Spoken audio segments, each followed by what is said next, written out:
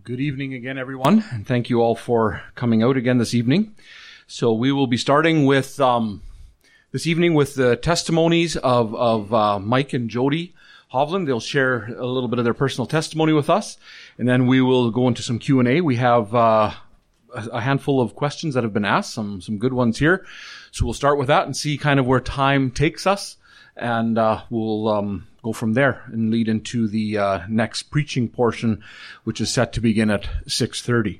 So let's open with a word of prayer, and then we will pass it over to you guys for the testimony portion. Lord, we thank you again for your goodness and your grace, God. You are so good to us. You are so gracious to us. And as we saw this morning, you are rich in mercy, and we thank you for that.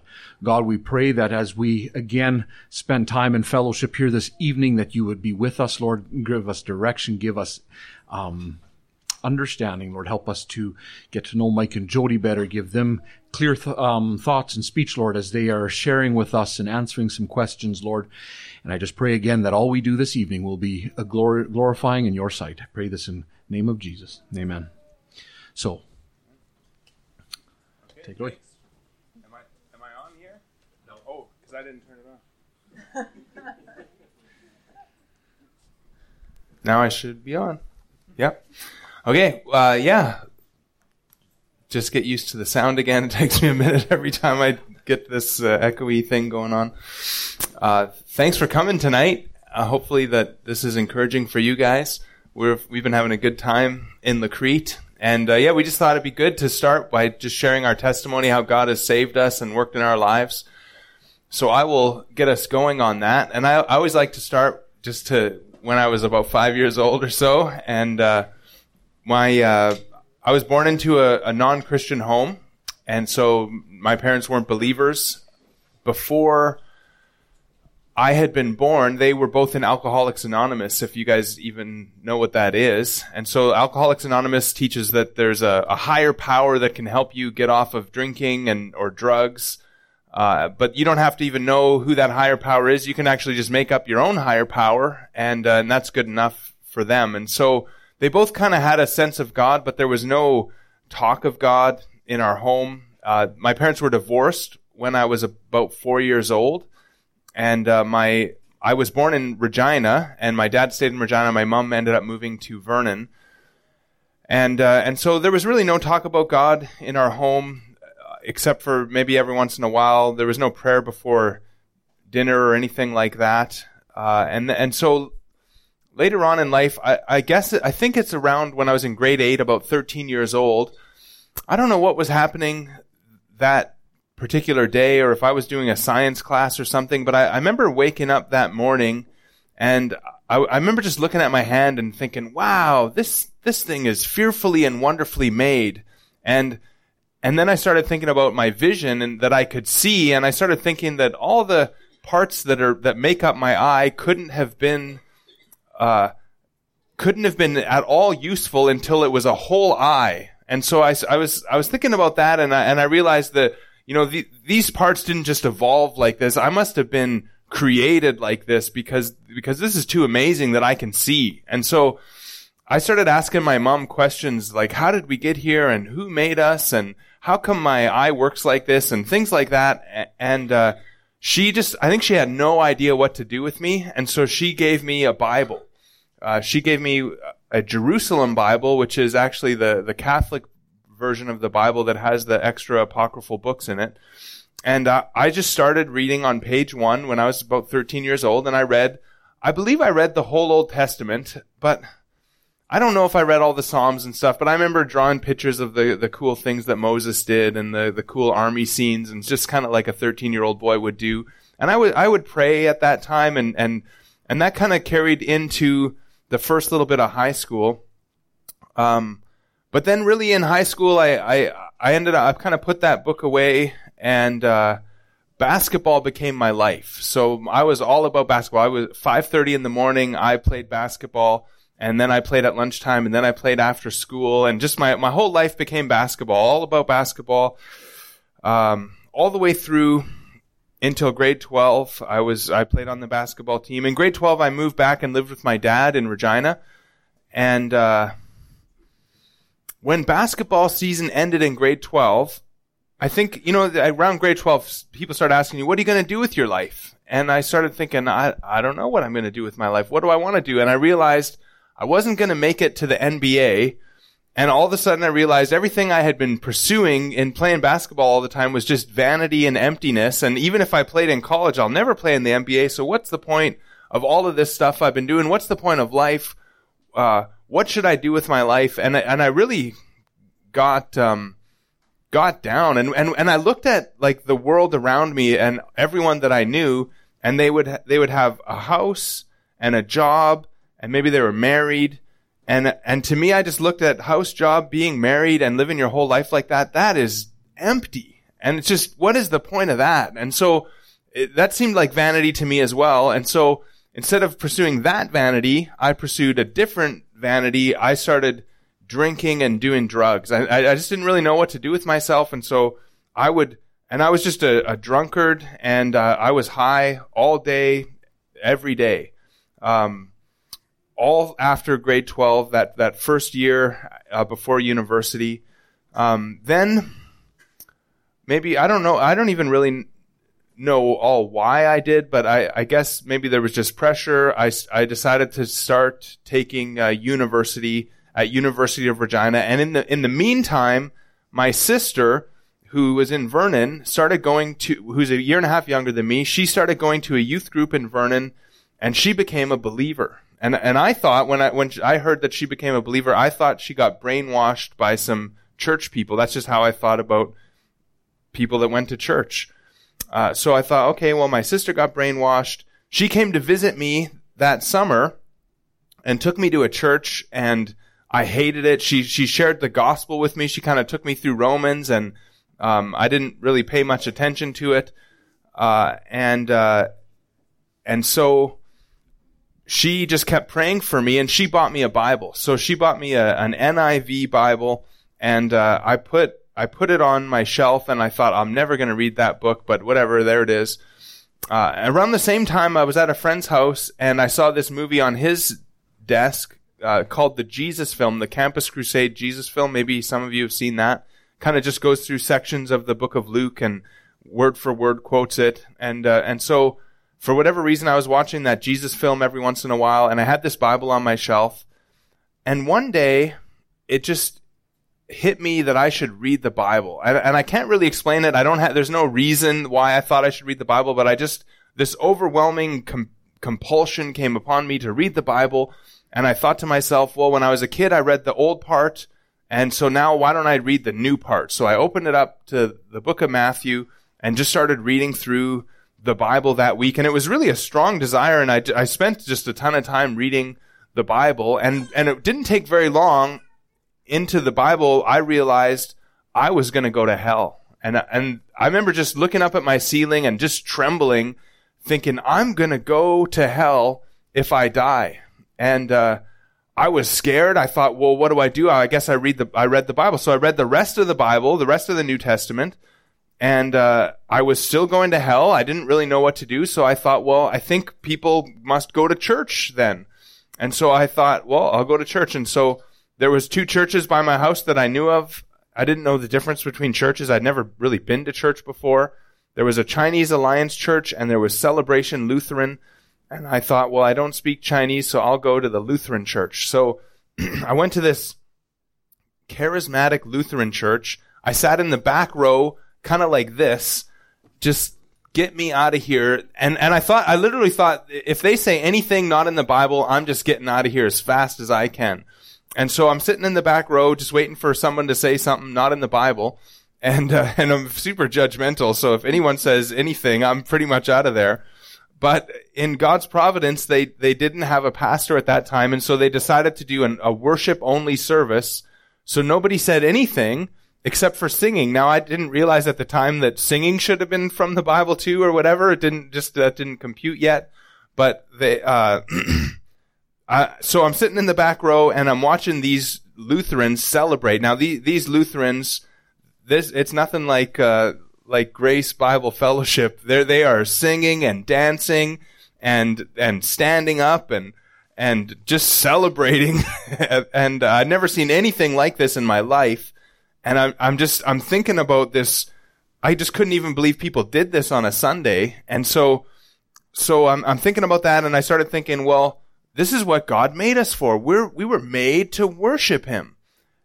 And as I was thinking about that and watching these people, my life just flashed before my eyes. And it's just kind of one thing after another. And it was just really all my sin. And I just realized as I was thinking about my sin that I had forsaken God. I knew all along, my whole life I had known he was there, but I didn't follow him. I didn't live for him. I didn't love him. And I just broke down weeping that I had forsaken God. And I wept through that whole service. There was a bit of an intermission, and then there was a second service. I sat in the front row for that service, and I would try to get up and sing the songs with those people, but I was just too overwhelmed, and I basically wept through the whole second service. Just overwhelmed, now not even just overwhelmed for my sin, but just with a sense of God's presence and joy. And I remember walking home after that service, and I didn't know all the doctrine or anything, but I knew that my life was changed, and I knew I was connected to God now. And so the regeneration, I was born again, but I didn't know how to explain it. And from that moment, my life just totally changed. I ended up shortly after that moving to Vernon. I wanted to make sure my sister had whatever. I knew whatever happened to me, whatever God did in my life is what was supposed to happen. So I wanted to make sure my sister wasn't just brainwashed. And so I went to this church, and where my sister was, it was at that time called the Mennonite Church of Vernon, where my sister was. And so I went to the Mennonite Church. That's where I met Jodi, and she was friends with my sister.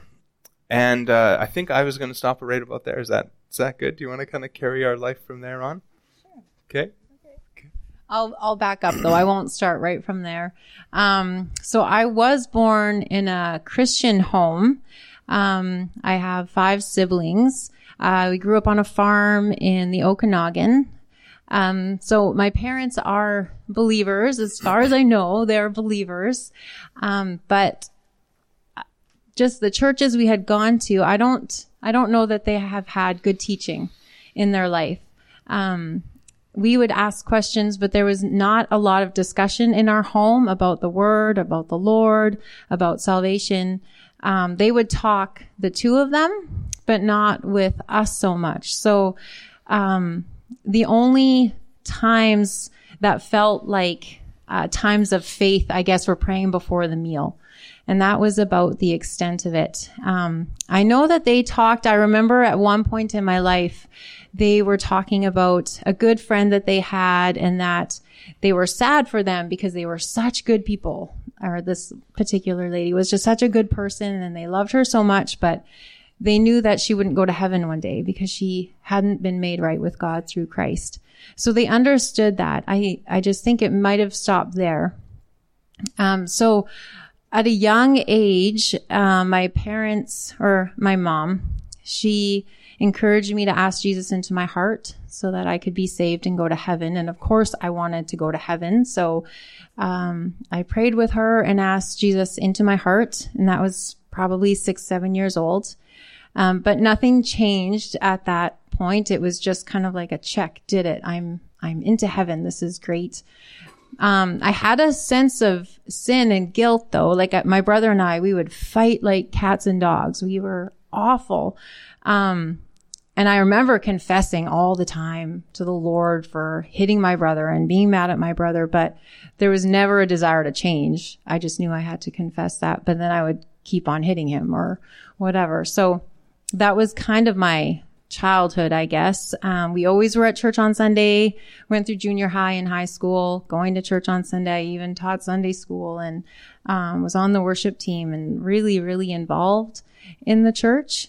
I was baptized at the Mennonite church that Mike had mentioned too.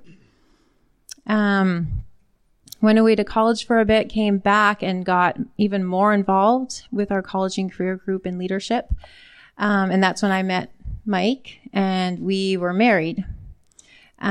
Shortly after we were married, we gave birth to Reese, and Reese was born 3 months early. So we were shipped off to Vancouver very quickly, where he would be living in an incubator for the next 3 months. But he came home. Thankfully, that was a rough go, but we came home. And our church was really supportive in that time. They really just loved on us and prayed for us. But then we got pregnant again, and we lost our little boy. He was born at 21 weeks. So he was with us for a couple hours and then passed away.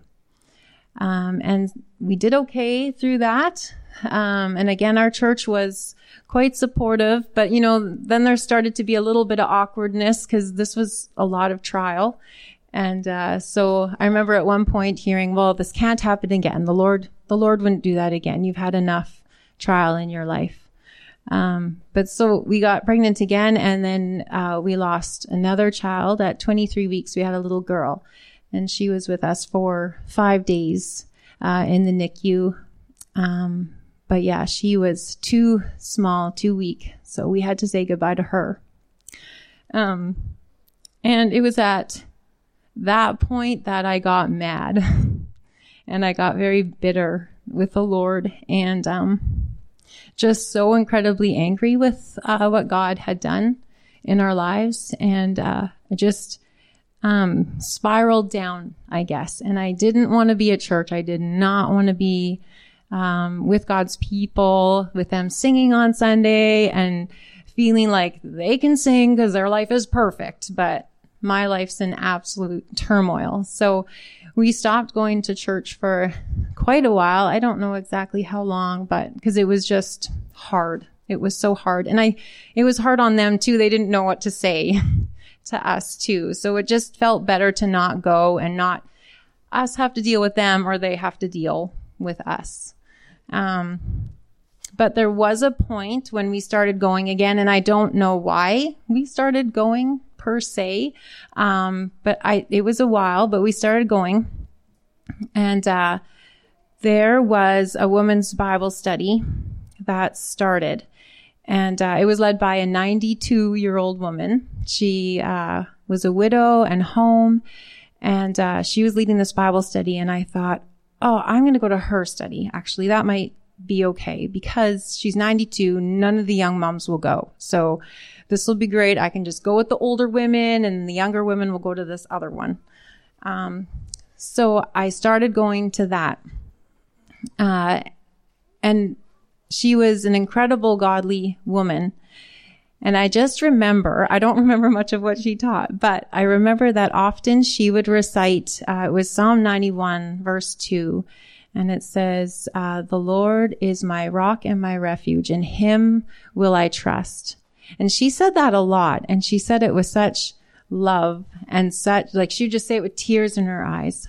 And that stuck with me, that verse. And I would repeat that often. And I guess what's kind of ironic is I realized how angry I was and how bitter I was. But that anger and that bitterness in a way drove me to the scriptures and drove me to God in a new way because I felt like I had there's something wrong here. I can't be saved and be this angry. I can't be mad at God like this and be a Christian. There's something wrong here. So there was this turmoil in my heart, but at the same time, it was drawing me to God's word in a way that I had never experienced before or wanted before. So it was kind of a weird conflict, I guess, going on in my own heart. So at that time, I also started doing a study just at home on my own. It's put out by New Tribes Mission. It's called Creation to Christ. And I guess it's a curriculum that they used when they're church planting. And I started going through that. And that was a huge influence on my life because I never understood the Old Testament growing up. We would hear stories of the Old Testament, but they're usually isolated stories. There was no connection to Christ or the New Testament. So I started going through this curriculum and learning about the sacrifices that needed to be made for sin and how the people would have to slay an animal, put their hand on the animal and slay the animal for sin. There had to be a payment for sin. And I didn't get that before, that there had to be a payment for sin.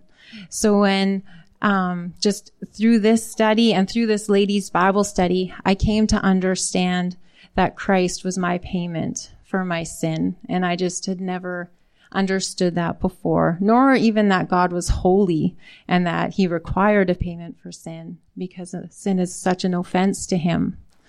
So it was in that time that I can't necessarily pinpoint a day, but in that time, I understood the gospel and I believed on the gospel, and in that time was saved.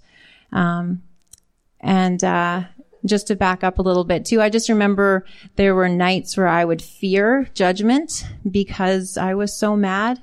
And that verse, I just started to understand it as I was going through the Old Testament, that I will put my trust in him. I will put my trust in him. Just casting my sight on the sacrifice of Christ for the forgiveness of my sin. So yeah, and that didn't take the grief or the pain away at all. That was still very real in my heart. But I was so thankful to the Lord for showing me the mercy that he extended to me in Christ during that time.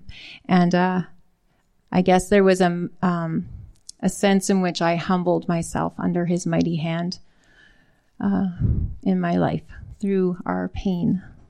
So I think you maybe want to continue on from there. Yeah. So yeah, Jodi used to often just try to ask Christ into her heart just over and over again, because out of fear that she wasn't saved. And then I think eventually she was almost making a Christ out of her faith, right? She was trusting in her faith and that it was all really up to her instead of just trusting in Christ and what he did. Yeah, I guess I didn't say that. My whole childhood, I was constantly asking Jesus into my heart because, just a fear that you didn't do it right or something. Yeah, or I missed that sin, so I had to make sure that I did it again because I didn't ask for forgiveness for that thing. And yeah, so it was a constant doubting, a constant fear that I needed to ask Jesus into my heart again. Or my sincerity wasn't enough, right? It was always how I did it, or yeah. Never a casting my sight upon Christ. So yeah, when our children died, I remember saying to the Lord, and at least in my heart, that I don't care what amount of good you do out of this, it's never going to be worth it. It's never going to be enough. Even if the whole world gets saved through this, I was frustrated and angry at God too, and then when just Jodi got saved a few years later, God had really changed our hearts, changed my heart. And I remember thinking, well, just Jodi got saved through it. I'll do that again, any day. Although, you don't want to go through that difficulty again. It was a really hard time in our life. Now, I had always kind of wanted to be in ministry, but just never felt like the door was open and didn't really know how to go about it or how to do it. Jodi's brother and my brother-in-law, the guy who's married to my sister, they had both went to this Bible college that was connected to our church, the Columbia Bible College in BC.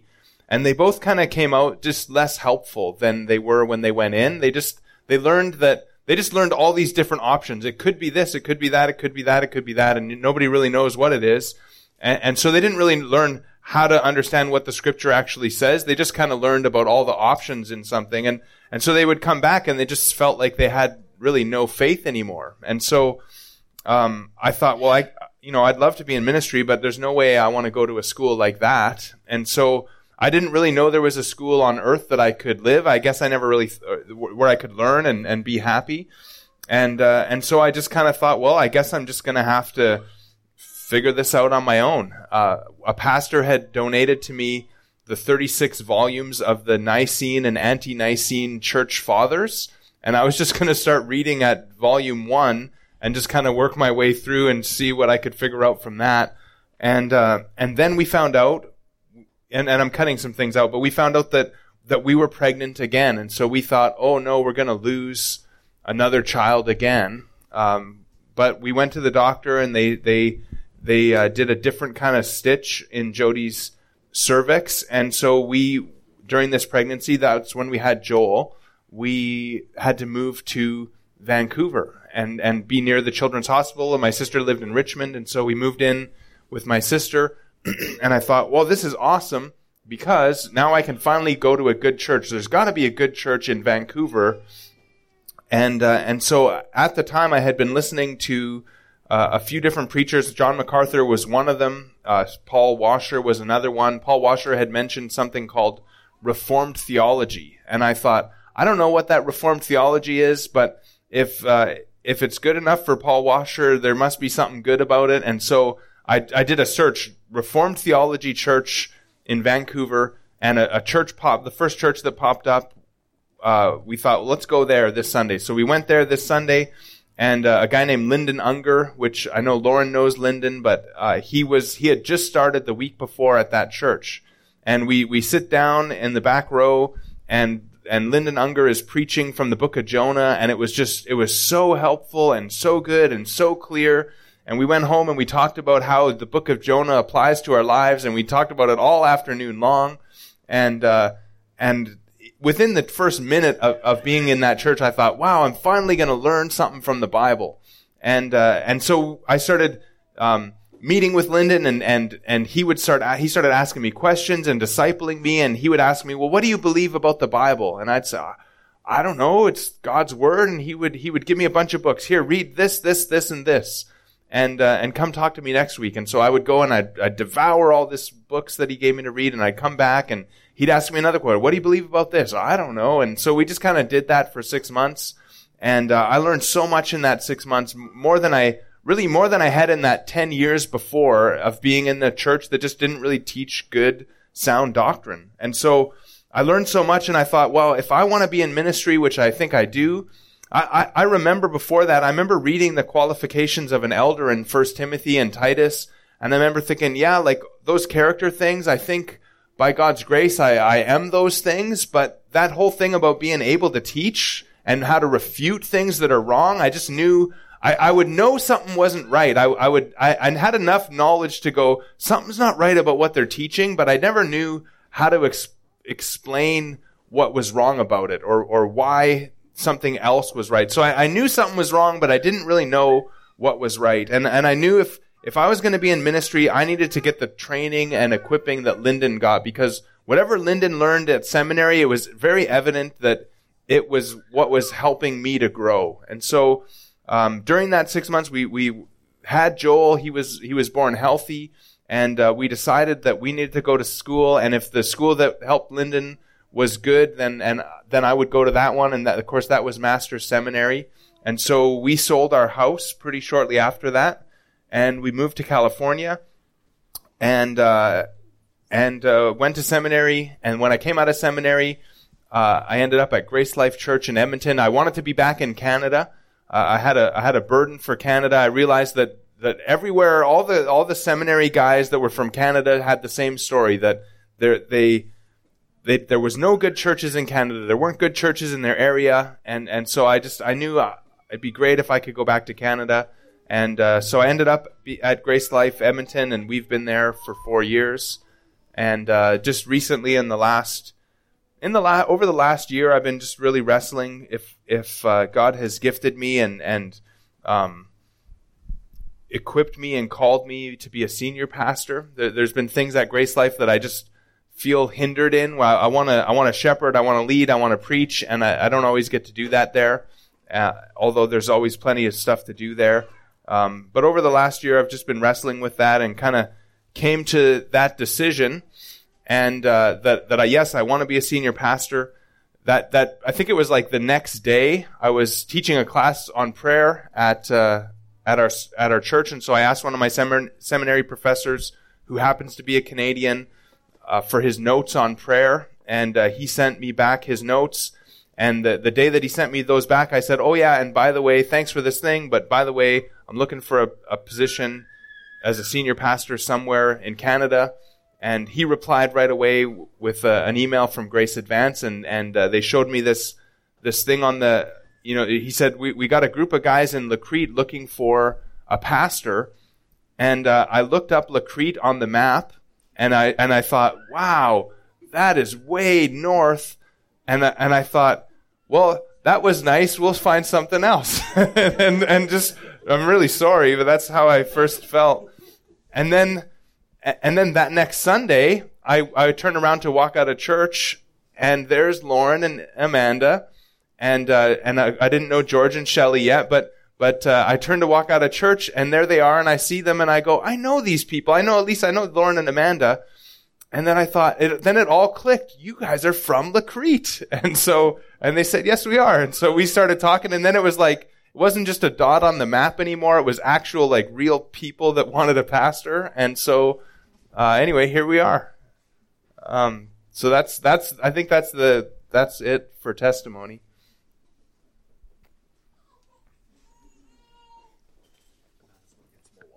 Okay, thanks. Well, thank you for sharing that and being open with us. I think most of us here, when we look on the map, we still think, wow, that's way up there. So you're not in bad company there. No, but thank you again for sharing that. We did have some questions come in, so we will start by asking them and give you guys an opportunity to share. The first one, we'll let you catch a drink here while we ask the first question. What activities do you and your family enjoy during your leisure time? You should answer that one. Okay. That's a hard question for Mike, so that's why I'm taking it. Just take it easy on me, guys. We love board games, actually. Our oldest son, Reese, loves board games, and Mike loves board games, and Mike's super competitive. So, and she's not. That's why I'm not at all. Yeah. We play a lot of board games on our days off, I guess. That's usually how we spend the time. Joel and I love being outside. Reese and Mike love books. So that's kind of, I think, it. Either we're outside reading books or playing games. I think that's kind of the gist of our... Yeah, we don't do a lot of leisure. People ask me that question, what do you do for a hobby? And I just, I don't know. I like reading the Bible and studying and preaching, and but that's not really like a hobby. So, but I do like playing basketball. So that is kind of one thing. So I'll get out once a week and play a basketball in a men's league. And it kind of... If you just sit in a chair all day and study and stuff like that, it's not really good for your health. And so it's nice to get out and run a little bit.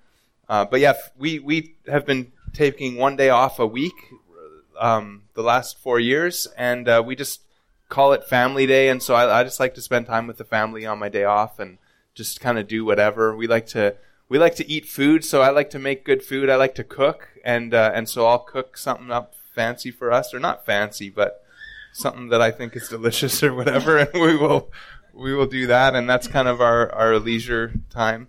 Sometimes the most leisureful thing for me is to actually build something with my hands or do some kind of work like that. And so, yeah, leisure is, I don't know. That's I'm just a little bit weird like that, but that's okay. I love hiking. So in BC, tons of hiking, but there's not a lot of hiking in Alberta. So we don't do that so much. But we do walk a lot. And Mike will walk as a sacrifice of love for his wife. Yeah. I used to... I'm very purposeful, so I would think, what is the point of this walk? Because we're just going to come right back where we started at the end of this thing. But then I realized I can have a purpose of this to just spend time with my family and love my wife. And then that kind of covered that for me. So. Okay, good. Thank you. Going into the next part here. For Mike, what is your preaching ministry philosophy? How do you view your role in preaching and ministry? And how would you just kind of explain that to us? Yeah. My preach. So I don't know. Well, let's do this. That's such a broad question. It's a great question. I think if we go to Colossians 1:28, we can kind of see Paul's philosophy of ministry. He says, "We proclaim him," that is, we proclaim Christ, "admonishing every man and teaching every man with all wisdom, so that we may present every man complete in Christ. For this purpose I labor, striving according to his power, which works mightily within me." So Paul's philosophy of ministry is that he wants to proclaim Christ and teach Christ to the people so that they could grow and be more like Christ. And so really the ultimate purpose of ministry is that it glorifies God. God wants to glorify himself and show himself in the world. And the way that he's doing that right now in our age is he's doing that through the church. He is going to build his church, and in his church he's going to save people and bring them into the church, and then he's going to grow those people to be more like Christ so that they can bring more glory to God. And so we want to be a part of that by teaching people so that they can grow to be like Christ. And so how do you teach people to grow to be like Christ? You got to teach them God's word. And of course, God's word points us to Christ. Paul's saying, I proclaim Christ, but we got to teach people the word of God, because it's by the word of God that we grow. And even 1 Peter talks about that he wants us to long for the pure milk of the word so that we may grow. And so my philosophy of ministry is that we've got to teach people the word so that they can understand it. And then when we understand it, when it first affects our minds. And so there's this kind of progression that, in Christianity, you can never bypass the mind. You've got to reach people's understanding so that they change the way that they think. And what we think then changes our hearts. Our minds change about something, that changes the way we think about something.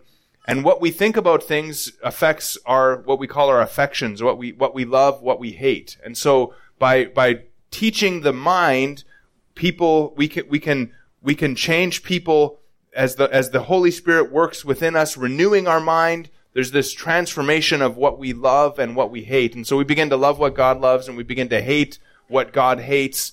And then those affections now, those loves, the things that we treasure and value is now different, and then we act differently out of that. And so, and we just do that again by just teaching the Word of God. And so Sunday after Sunday, what I would want to do is just teach through books of the Bible, and just hopefully be able to show you what does it say, and then what do we do because of that. And so just introduce a text, an introduction, hopefully to catch a little bit of attention, maybe get your mind on the thing that we're trying to talk about, and then just kind of show you what the Word says. I really don't want to say anything besides what the Word says, because I don't care what I think about something. Who cares what I think, or even, no offense, what you think? We want to, what does God think? What does God say? And so I'm hoping as I preach that I can just show you that this is what it says.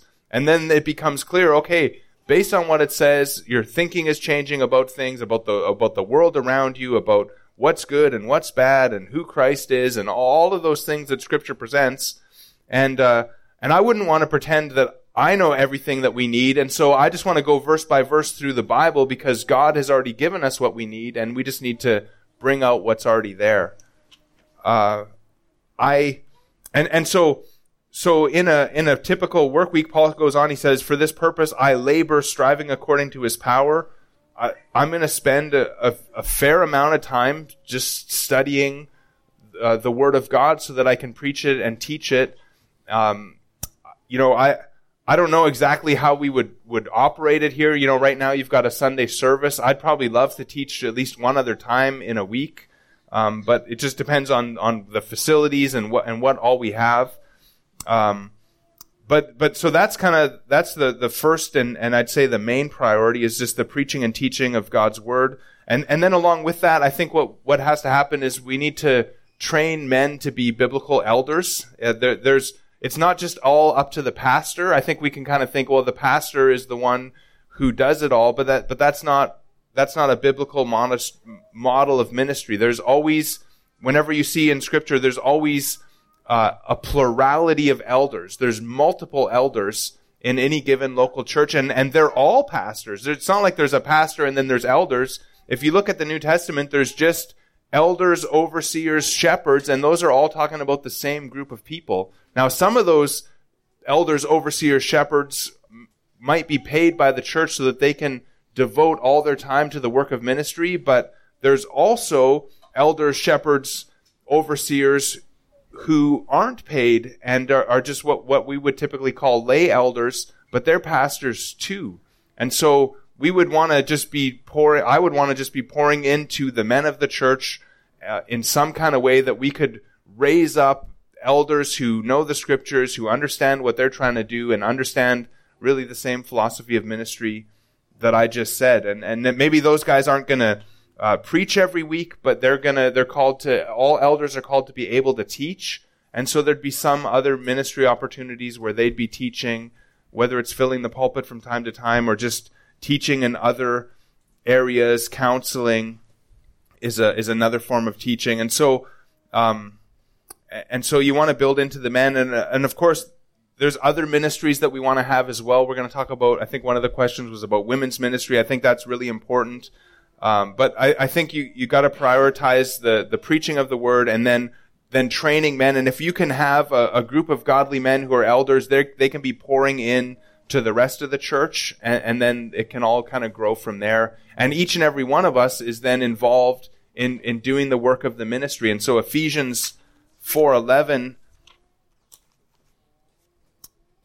talks about this, that Christ has given some as pastors and teachers, and then those pastors and teachers are for the equipping of the saints. So I'd be here to equip the saints, and the saints now are supposed to do the work of the service or the work of ministry. And so pastors and teachers equip the saints, and the saints are the ones who are doing the work of ministry to the building up of the body of Christ until we all, and verse 13 is a really long, complex verse, but until we all attain Christ likeness, until we're all like Jesus Christ. And so I think that's basically, that's what you're getting at on that, right? Yeah. Yeah, no, very good. Let's lead with that into the question on women's ministries. What does women's ministry look like in a healthy church? And what level of involvement should the elders or pastors have in it? Yeah, I would say women's ministry in a healthy church is a biblical ministry that's based on Scripture, that's teaching the women to understand and apply the Bible to their lives. And I think that it's too important of a ministry just to leave it to the women. No offense to the women, but elders are the ones who have been called and equipped and prepared to oversee the church. God has called us to lead the church, and so we should be leading in that area as well. Now, that doesn't mean that the men are going to teach women's ministry. But I think there needs to be a healthy connection between what's happening in women's ministry and the plurality of elders in a local church, so that the elders are comfortable with what the women are learning and being taught, and that might involve sometimes coming out and checking out the ministry, or at least being over the curriculum and just making sure that what the women are learning is good and godly and healthy and full of biblical truth and content. Do you want to say anything about that, Hun? Yeah, I guess I could. I'm just thinking that it's important. I think the women can do a disservice to themselves by not being under elders' oversight, because they're the ones who watch over our souls. So I think we want that umbrella, that oversight, and women's ministry can be a wonderful blessing to elders of a church, knowing that the women are learning and growing and supporting what they're doing too. So yeah, I think a women's ministry can just flourish when it's under an elder's care and oversight, and is there to support them too as they minister to the flock. Good, very good. Thank you. Another question here. Now looking at our specific situation and the reason you guys are here. So if you decided to come and it worked out that you would become the pastor of Grace Bible Fellowship in La Crete, how long would you be committing for? How would you view your family moving here in that sense? Yeah, that's a good question. I'd like to know that too. Yeah. Yeah.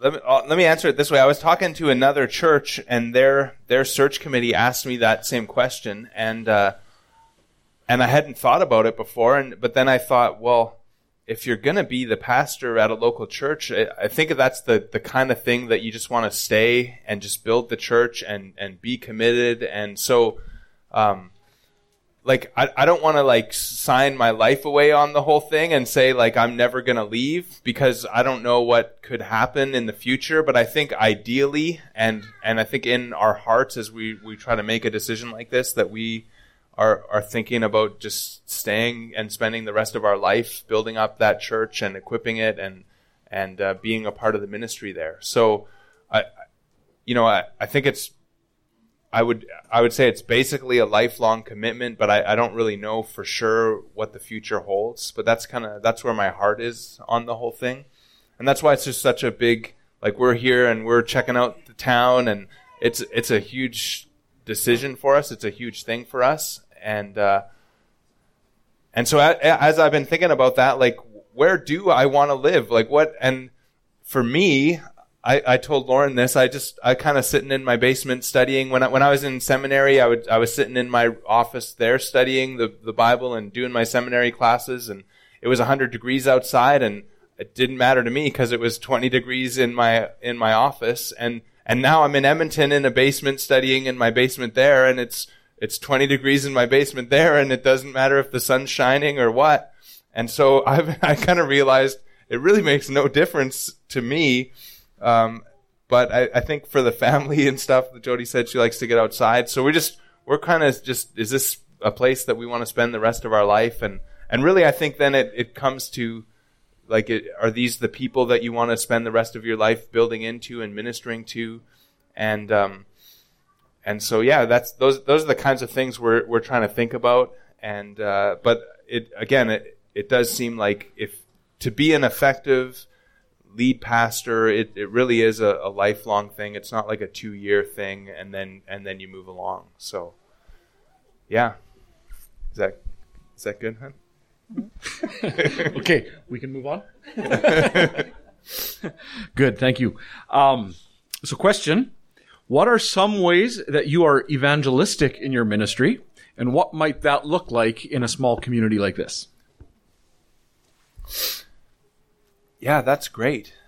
What are some ways that I'm evangelistic in my ministry? The first thing that comes to mind is what I started at Grace Life is what we call new visitor outreach ministry. And so if you've ever been to Grace Life, you probably talked to me. Every Sunday we say we give a special welcome to the new visitors. We actually almost always have new visitors at Grace Life every Sunday, and so the pastor who's doing the announcements gives a special welcome to them, and then we tell them that we've got a book that we'd like to give them, and so we hand out a book called "What is the Gospel?" By Greg Gilbert. It's just a good little basic gospel primer. It goes through the gospel in 4 headings: who is God? And talking about God as holy and just and righteous, and that this is His world. He's the creator, and because He's the creator, we're accountable to Him. Then the next chapter talks about man as a sinner, that man has sinned and broken God's law and is in danger of judgment. The 3rd chapter is on Christ and how only Christ is the answer to our problem. He is God and man. And He came to the world, lived a perfect life, died on the cross to pay the penalty for our sins so that we could be made righteous.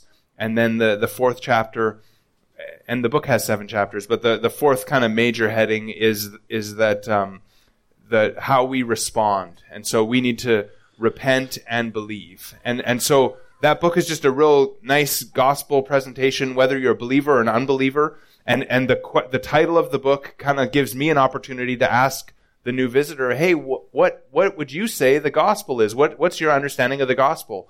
And so as I give out that book, I try to get into a gospel conversation with that person. And really Sunday after Sunday, I'm able to present the gospel to these people that visit our church, or at least most often I can manage to get into a conversation like that. And so that's kind of one area. Then we also send that person a letter and follow up. I've got somebody else trained to do the follow-up calls right now. But follow up, and hopefully he's getting into those kind of same conversations. And actually Jodi calls all the women right now. And so that's kind of the first thing that comes to my mind as I think about evangelistic ministry, is just trying to evangelize the people that come. And then of course sometimes there's opportunities to do evangelism as those new people come and get to know me even further. But often people that come are already believers, and that's wonderful. Another thing is so I love doing evangelism. I used to, at Grace Community Church, when I was in seminary for about 2 years, I worked at Grace Community Church, and I was the intern in the local outreach ministry. And so I worked 20 hours a week there. And Grace Community Church has about, at least at that time, they had 25 or 26 different outreach ministries. And in conjunction with the outreach pastor, I oversaw those ministries. And so we had basketball ministries, and we had ethnic ministries, and we had volleyball ministry, and we had connections to the Skid Row preaching, and there was 25 different kinds of ministries there for outreach. So I love doing outreach. I love doing door to door. I like talking to people in the park. I haven't had time to do that at Grace Life because I've been too busy there. But one of the things that I did do was I taught an evangelism class, and so I've trained I don't know if it's about 60 people or so now that have been part of Grace Life. And I taught this evangelism class that just and developed it based off some curriculum from Grace Community Church that just teaches people again teaches on motivation for evangelism. What's the proper biblical motivation to do evangelism? Then just going through really clearly what is the message of evangelism? What are we actually telling people when we're preaching the gospel? I think a lot of times Christians have opportunities to share the gospel at work and with different people that you know, but you don't know exactly how to do it or what to say. And so I like to teach people that. And then we just talk about some of the methods of evangelism and just different ways to get into gospel conversation. So I like training people to do evangelism, and I'd love to do that here. And I would love to just, if I had more time, and maybe I would if I was here, I would love to go out. Now, I don't know what the best way to reach Mennonite people is. I asked Lauren, actually, I think I asked you, what would happen if I went out and knocked on a Mennonite's door and said, hey, I'm here to get into a spiritual conversation with people in the neighborhood? And would they slam the door on my face? Would they say, come on in and have some sausage? Or what would we do? And so I'd want to kind of talk to you guys and figure out what's the best way to talk to Mennonites. And maybe the best way is to just get you talking to them at your workplaces and whatever. But so I love evangelism. It excites me. I'm not shy. I am shy, but for some reason I can get into conversations about the gospel, and I just love doing that.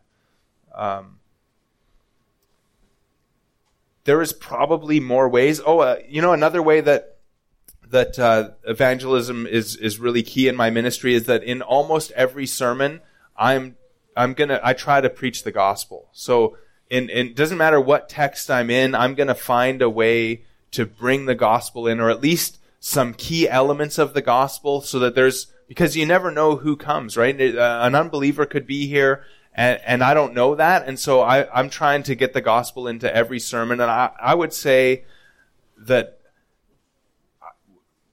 8 or 9 out of 10 sermons, you're going to have the gospel, like a gospel presentation.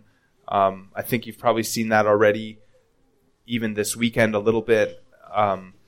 Every once in a while, there's a sermon where I don't get the gospel, but even then, I'm trying to hit at least one key aspect, like I just said, like God is holy, or man is sinful, or just something is going to be in there to hopefully awaken the conscience of somebody if they're not saved.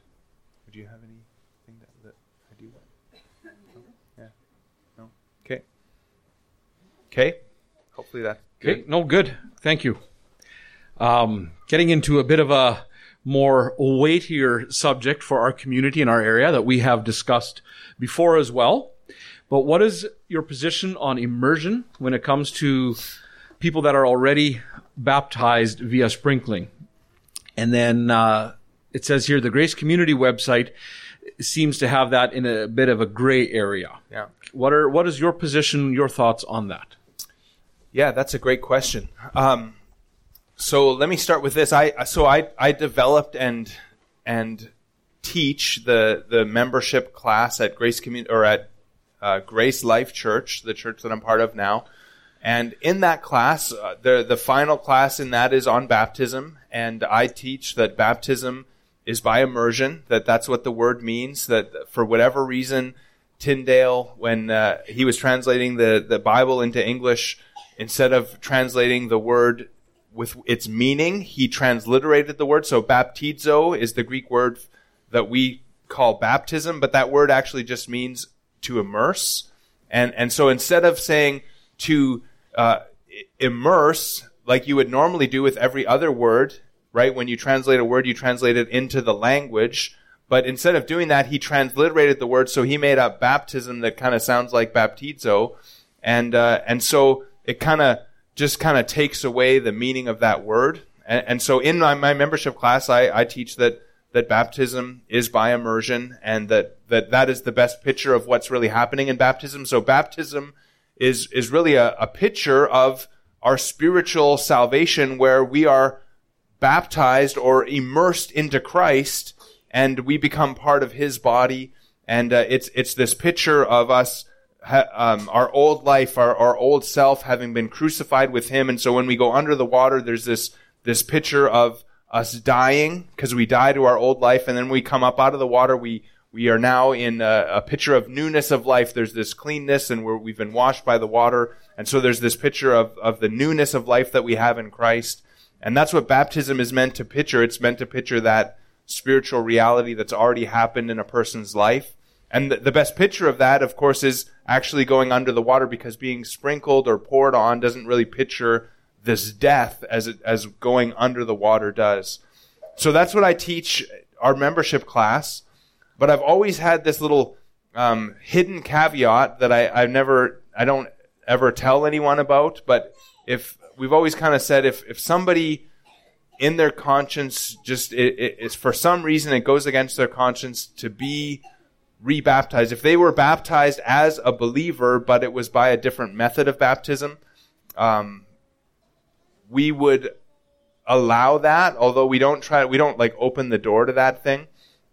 Now I've never had anyone do that. So I've had people that weren't quite convinced, weren't quite sure about their sprinkling baptism, and I've given them teachings on baptism by various teachers, and I've had them read different things, and they've always, just in my experience, kind of come around and said, okay, yes, let's get baptized by immersion. And so that's happened a number of times at Grace Life. In my baptism class, I point out that there's two other words in Greek. There's a word in Greek for pouring, and that means to pour, and there's a word in Greek that means to sprinkle. I can't remember which one's which, but one of them is rantizo, and one of them is eknuo. And so in my membership class, I kind of tease people. Now, maybe it's a little bit sensitive here, I don't know, but I say if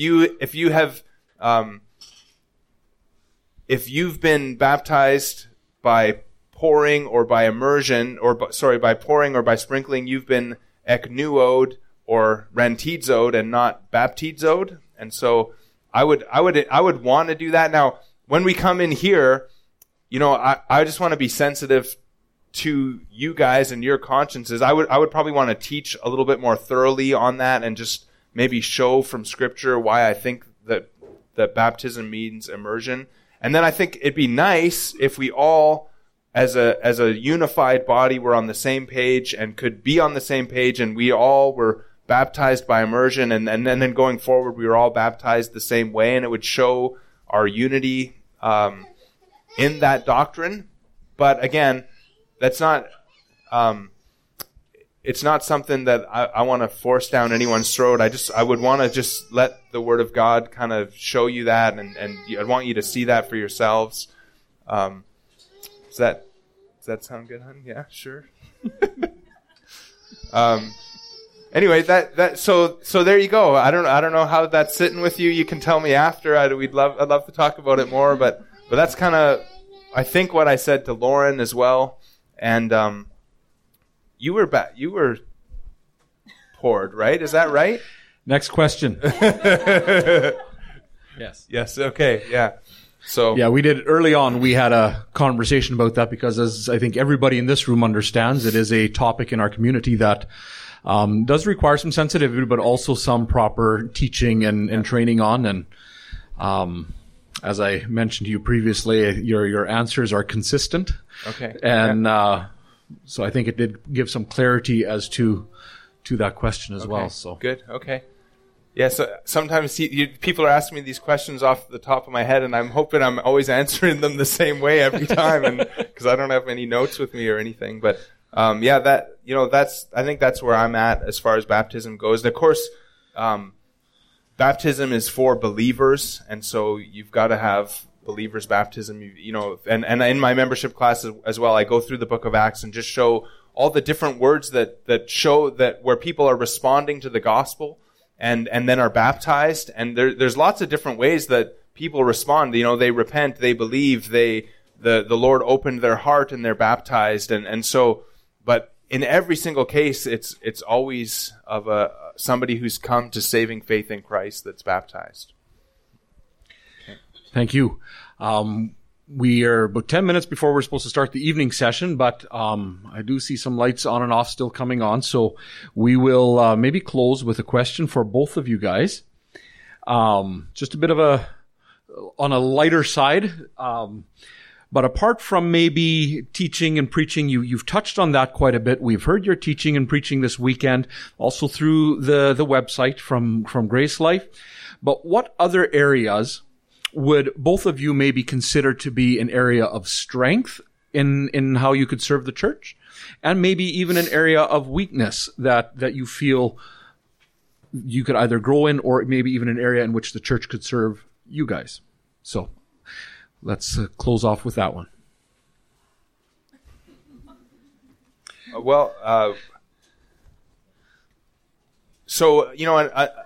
An area that I haven't covered that I is just being with people. I think hospitality. Hospitality is actually a qualification for an elder, and so Jodi and I we love being hospitable and having people into our homes, getting to know people, doing personal discipleship that way.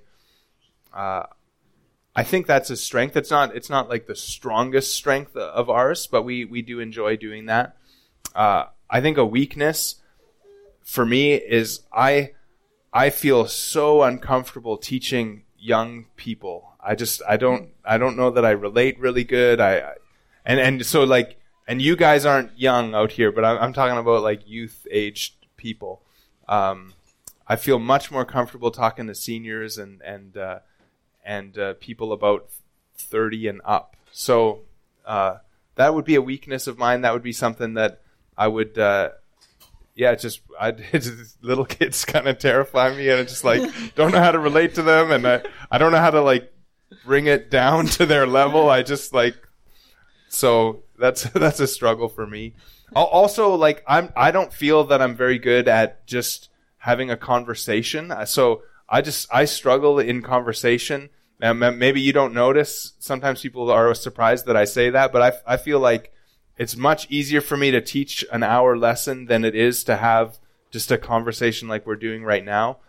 And so that's just a weakness. And I'm sure that there's lots of quirky things about me that just, hope, what am I trying to say? I need grace from you. I'm not going to be a perfect pastor if I come and be your pastor.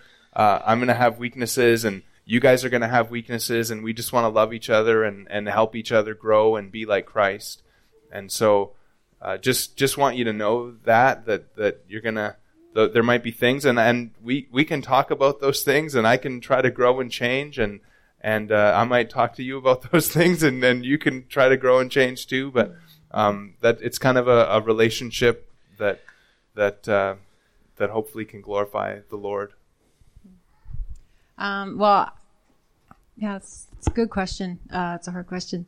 I love being with the women of the church. I love just hanging out and being in relationship and talking. And, I love that. I want to always be having women over and, just being a good conversation. That's something I love. And we love to host. We're not great at it. We need to improve at it, but we do love to host. I am not a leader or a teacher, so I think sometimes it's assumed that pastors' wives ought to lead and teach, and I do not see myself as those things.